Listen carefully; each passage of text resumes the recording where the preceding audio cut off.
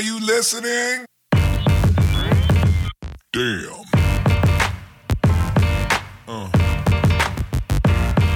Yeah.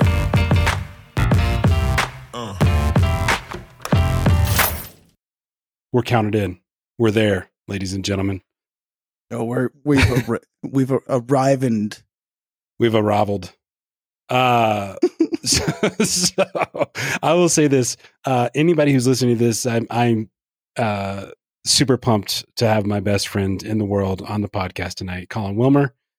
This is not scripted. I don't have any questions even pre-thought out. We're hanging out, possibly drinking a little bit too much, and having some fun. I don't know. Yeah, so I'm super excited to have you on this show. We'll see where this goes. Yeah, I'm gonna pour some of this stage bourbon. this is like stage bourbon. Yeah, this is the bottle that looks like it's filled, but it's actually just painted brown. Apple juice. Yeah. Yeah. Like some improv comedy prop where you're just like, oh, I'll just making drinks just all day long, just over here, just putting them back like brown apple juice. Mm-hmm. I think that's what they do in the movies. Here we go, ladies and gentlemen. Yeah, I don't. Ooh, that is a good question. All right, do it. Oh, that's not that bad. Yeah, that's actually pretty There's good. some surprising ones. I had the pleasure of drinking this peanut butter whiskey. Peanut butter whiskey? I know it sounds dumb. But like it's that kind of booze where you're like, it's going to be a hangover, but it tastes so good. Like it tastes like, I don't know. I forget what it's called, but is it hold on? Is it mixed with peanut butter, or like how do they get a peanut butter like flavor? Like they like make it in a vat of like peanuts, like a peanut barrel or something. I could not even tell you even like the smallest part of the process of the making of this peanut butter whiskey, but it tastes. I remember the name now. It's called Screwball. And shout out Screwball. We might be able to get a sponsorship. Thank you. I appreciate that. There we go. Yes. We're trying for instead of that stage prop on the side there, it could be a bottle of Screwball, dude. Yeah, there we go. Reach out to Screwball. I thought about this a while ago because we were drinking, it's been a couple of Christmases ago, and we were drinking moonshine, but it was like my brother-in-law, who's from East Tennessee, he brought back some like legit potential of going blind kind of moonshine.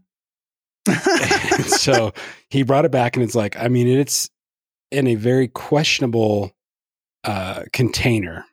It's like in one of those mason jars, but it didn't look clean. Yeah. Like it had been on a shelf and for a the while. little safety button, the safety button wasn't like, like you're when you can stuff like there's a suction and like the top, if you can press in on the top, it's bad. Yes. No, this had already been opened. Like this was tested off the cellar floor, and it was like you could see the fingerprints of like retightening it to bring it back from Tennessee, and then there was still dust like on the rim. Like this had been sitting for a while, and like interesting. All of your childhood preparatory drinking kind of comes into that moment when you're like, oh, this is like real fucking deal. And all I could think about, like, I remember one time, like one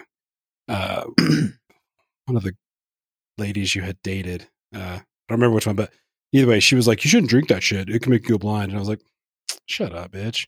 Like, you don't know what my eyes are capable of. And so I'm like, all I could think is like, was she serious? Like, I know she didn't like me, but sometimes, like, was she sometimes serious? I get drunk with my own eyeballs. Yes. Like I know how much they can drink. Yeah. So we had that, and it was rough. It was like, it tasted like Everclear on steroids. It was just, I can't do this. But then he brought like the mixture of like, here's the same stuff, but this is like their peach cucumber batch and like all of this thing. And it like started to get easier. So it sounds like it's this like whiskey, like peanut butter whiskey, but it was like with moonshine. And it was like, I remember waking up the next day, the worst hangover. It was horrible. Oh, I bet, dude. But I started thinking in my screwball brain, haha. I was thinking that this is like somebody messing with like gene therapy, like training. This is doing God's work right here, right? We're altering the DNA of what something should be in its natural alcoholic form, and we're infusing it improperly. And they used CRISPR on this booze, yes, to like create it. Yeah, to make it more palatable, right? To sell content. We're going to just sploosh it with peach and that'll sell. Fuck it. Right. How are you doing, man? I love you. It's good to see you. I love you too, man. I'm doing pretty good. I don't know if I said this, but like I did one of those things at my job. Normally, like my job, everything runs pretty smooth most of the time, and nobody even has to like email me or talk to me that much, But I did one of those things the other day where everybody knows my name. And a good or a bad? Hold on. In a bad way. Yeah, I was in a bad way. Good or a bad? Know your name. Like, is it a negative connotation to say Colin, or is it like, oh, it's fucking Colin? Like, I'm pretty sure this one department at my job is like, no, we're not on speaking terms at this moment. So I mean, not really, but so I know obviously what you do. You're my BFFFFFFF. Watch that last night. Actually, it was a really good show. But what for the listeners, what do you do so they got a little bit of context around this disaster that you're about to tell us? Right. I'm the network administrator for the Colorado Community College system. I've worked there for coming up on 3 years now. I'm responsible for me and one other gentleman are responsible for network connectivity to about 40 community college sites throughout the state of Colorado. And we average anywhere between 15,000 to like 30,000 users connected to this system. So, and my role is very specific. Like I handle connectivity from our central office to all the sites, among, as well as our data center networking. So the data center network, what is that? So you manage from where you are to these remote locations. I can kind of make sense of that, point A to point B.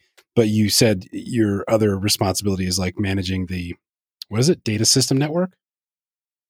Well, it's data center networking, or, data center switching. Switch has a very specific, a switch in my world is a very specific device that has a specific role in networking. You've got routers, switches, and then firewalls. Those are kind of the well-known components of networking. There's some other things out there as well, but when you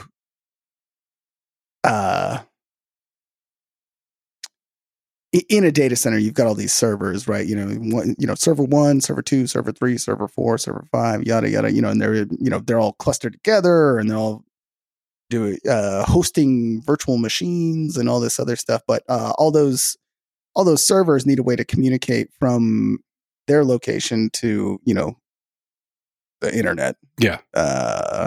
And so, in order to facilitate the communication between the servers and the outside world, I set up these devices that allow them to do that, I guess.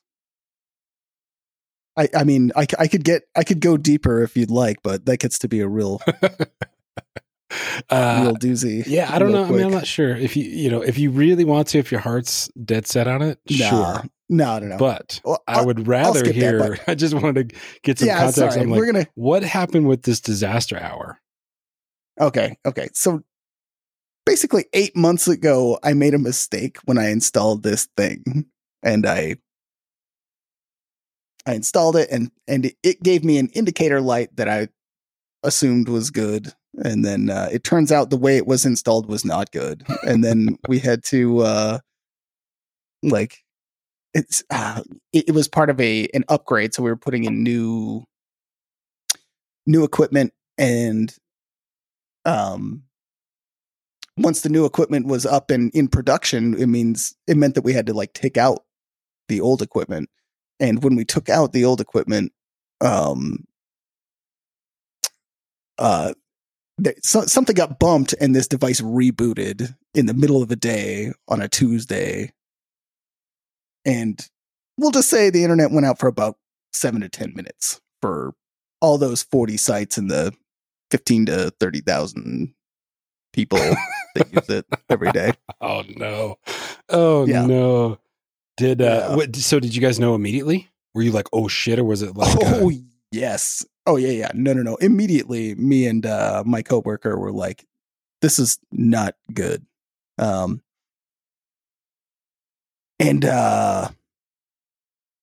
everybody else immediately knew it was not good. We got lots of people started asking questions, and it was pretty well known. So today is the meeting where we talked about and that 7 to 10 minute outage also triggered a very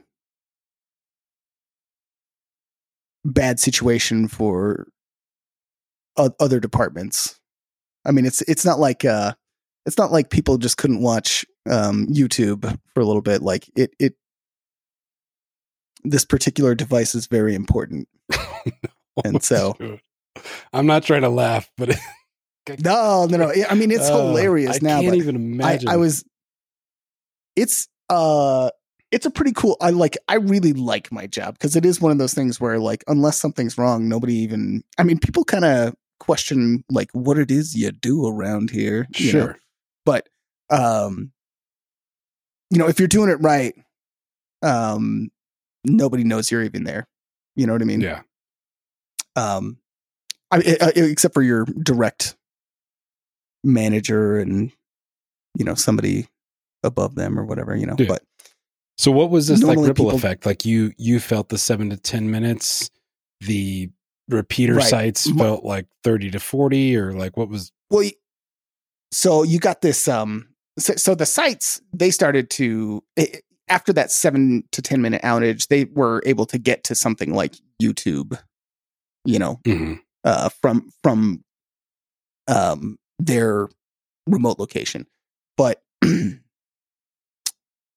all those servers that were in the data center, we have this in networking. There's this idea of redundancy and failover, right? Like, so we don't have just one data center; we've got two at least, right? Yeah. And you've got connections to both of them. So if somebody in site A tries to get to data center A, they can get there, but they could also get to data center. In the event that data center A wasn't available, data center B would be available immediately, right? So when we killed this device for 7 to 10 minutes, the mechanisms that say like, let's switch over to data center B didn't go the way they should have. And while everybody could finally get to YouTube, they couldn't get to things like their file share or, certain applications, that are required, business applications that are, proprietary to, not proprietary, but common for Sure. For the industry that I'm in. Gotcha. So what? So have has the storm passed? Have the waters calmed a little bit, so to speak? Well, or is it like today was the meeting where we talked about like all the things that went wrong, and and obviously, actually, I mean, it was really cool. I really appreciated this because our new boss essentially has a very not great. It's kind of hard to find the word, but like a really good outlook on this situation, right? Which is like we don't have this problem very often, and when things, obviously it didn't go right, so this isn't a meeting to like point fingers or assign blame. Or what's cool about this is from that perspective, being able to say like this was a test of our capabilities, right? And there were some failures. So how do we rectify that and make this better? So, and honestly, we came to the table with a bunch of good ideas, like the mechanisms we use to at one of the remote sites, like they've actually got 2 links, and there was a problem with the way that we had thought about. There was a problem with the way that we were handling the failover from that perspective, because we just literally did like, I don't even know the cost, but I know it's over like $4 or $5 million in equipment that we just purchased and upgraded both our data centers. Yeah. But it's this new design, and we just didn't we didn't foresee this happening, but it just shows you the holes in the design and your configuration, right? Sure. And so this meeting was like how do we go about rectifying that and making making everything more resilient. That's pretty good. That's cool. A good, I was just talking to, hearing you kind of say that, it's like, that's one of those things that you had never done this specific upgrade or this replacement of this product. And so it's like, you're not doing it on repetition enough to be able to like highlight the problems from like I'll say like just from my background, like a safety situation, like something happens, guy gets a hand cut off. You do this like root cause failure analysis. You basically determine why the hand was chopped off. You put in policies and procedures to prevent a future hand from being chopped off. And you start to act in that new methodology, like as far as like processing that whole, but like, if you don't do that, repetitious enough, then you can't really develop that. So it's like, I think having this happen to you, it seems like now you've at least got some data to go like, okay, moving forward, it could be another 5 or 10 years before you guys do the same exact process. But at least you've got like, what can happen if it happens again. And it is a widget. Like it's like that thing is, like it's defined. It's not going to change. It's, so it, in theory, I feel like the failure point should always be the same. So it's like, as long as you've got those practices in place, then that, in theory, again, shouldn't happen again. So it's probably, in the grand scheme of things, it's probably good that it did happen. Totally. Sucks. I mean, I can imagine like, your asshole was probably puckered up water fucking tight, but super tight. Ant's butthole. Ant's butthole. To quote Workaholics. Yes. But in all seriousness, probably, I mean, grand scheme of things, it's probably a really good thing that it happened. And like, hats off to your manager who's dealing with it like that. Yeah. Like this isn't like nobody failed here. Like we all failed as a team. If anybody failed, and we're all going to move forward as a team, properly. Yeah. I mean, and I have 2 things to say to that. For one, like we didn't do the test. We didn't do that test, right? And honestly, we should have. There are, at least in this industry, networking, IT, that sort of thing. Like testing is important, and like it doesn't always get done because a lot of times we don't have the time, and we don't have the budget, and we don't have the staff to do that stuff. and I think one of the things from this meeting is that like we're going to test this specific scenario going forward, right? So that's going to be one of our, not quarterly, hopefully, but Oh, we do that. First quarter's that going to procedure. suck. Second will be okay. Third's Right. fine. Right. But we add that to that becomes a procedure, like you were saying. And we test that and make sure it works. Right. And then, the second part. Is it that Bowman Brothers whiskey's okay after talking so much shit? Yes. Actually, not too bad. For $12, it's good. Yeah. No. No, what was the second thing you were saying? Yeah,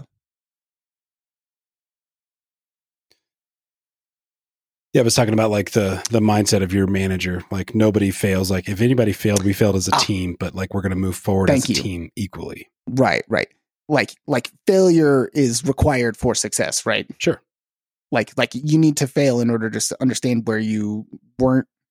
And maybe it's not a requirement. I mean, whatever. But no, I agree with you heavily. Like when you fail, you can learn from it, right? And then you can make yourself better. So no, I think that's like the best possible perspective to have on any kind of situation. Or well, it's a in a working like environment. not only even in your industry, but I think it's a global wide shift in the new thought process. Like I just had an individual on the show the other day that's manager of an ICU, and she's actually moving on to a different position, specifically in healthcare, that's designed to prevent with like placing certain things ahead of that failure potentially happen, right? Like, so somebody gets the wrong type of blood, and I'm paraphrasing here, but like there's like mechanisms within the healthcare industry that, you can do this and do this and do this by all the data, but like she's on the front end of that being like, we're going to implement this and this and this and this to hopefully prevent, malpractice and other things that may or may not happen, or God forbid somebody gives somebody an injection of something and it harms them. Right. So she's changing. But the interesting thing she talked about was that there is like a global shift in the healthcare industry that's doing exactly like what your manager did, where it's like, this is not the time to like slander or put down a person. It's actually the time to say that nobody fails. Like, yes, this was maybe a horrific accident, like in her industry, right? But we all win, and we have to take this data and we have to make sure that everybody understands that like you have to report this data, and like these failures or these like little cause, like the 5 whys, like is a very like classic, like, why did this happen? Why did that happen? Yeah. And so like, that's a very like triangular path to the point of a problem. And so like, like there's a huge mental shift, like across massive industries, like healthcare, like anything that has like a worker involved, like a human being still involved in it. There's a big managerial like training shift to where that's becoming the new mentality of like, it's okay to report something that went wrong, because in hindsight, it's actually going to make it better and potentially prevent it for the future. And so, like I can definitely see the correlation between like her mentality and what she's been studying for her master's over the last 3 years with like the mentality of your manager. It's like, this is actually a good thing. And, whether or not it was presented before and we could have corrected it at hand is like, that's all irrelevant at this point because it happened. But I think moving forward, like it's kind of interesting that you're seeing that across multiple industries of like, Colin didn't fuck up, his counterpart didn't fuck up. Like, we're going to learn from this situation and put something on top of it to prevent it in the future. We're going to put tests, we're going to do quarterly reporting or, whatever. And so it's pretty interesting to kind of see that correlation from like the tech industry managerial like level to the healthcare industry. So I think that that's going to be interesting. And maybe it might take 10 or 15 years, but I do think that we'll probably start to see a huge change in the way that that hierarchy level, like management down, starts to interact with employees and personnel, like quote unquote below them. Yeah. No, I think this big data trend is really interesting. I mean, big data and AI are like some buzzwords, and lots of people throw that shit around as marketing material type stuff. But when you do gather information and then analyze it and review it, and like you can recognize big trends, and honestly, like data science is really cool. Like I think it's if I weren't so shitty at math, I might try to do that. But it's just really interesting the major changes you can make by capturing like minuscule data points from a person's daily work life. You know what I mean? I don't know. It's I'm a big proponent of that. That's pretty cool. No, it's huge. I mean, when I was with BP, that was it was like a running joke in the field. Like, we're not in the oil and gas world. We're in data and analytics. And I firmly believe that, because, the reality of it is like, if you see the push of that industry, like they're leading edge on a lot of things technologically based, right? Like they're doing a lot of truly like remote control with like high fidelity, like thousands of miles from where that person is or where that software is located, or like out remote. So it's like they're putting a lot of money in that. If you kind of look at like what they're doing, like, yes, it's all driven, like we need to make money like right now, or we need to look like we're making money. But if you look at like what they're investing into it, I feel like the big oil and gas companies are eventually going to become basically the gatherer of all of the data and analytics for like recording oil and gas production, or like rate shedding. And like, that's a whole nother type of conversation when it comes to like, pressures on this same line and like how you do this. Like it's really weird. I don't think that the oil and gas industry is getting enough like credit for what they're doing in that world, right? They're doing some pretty wild shit. And so I think that we'll see that trend start. They'll always obviously be producing out of the soil. But from at least the level that I was working in, like electrical automation, you got to kind of see some things and you're like, this doesn't feel like it did 15 years ago. Like we're like not even concerned with this is like that thing different running. than like we want to know why it failed of this thing. Like let's go back into so. Have you ever felt? Are you listening? Damn.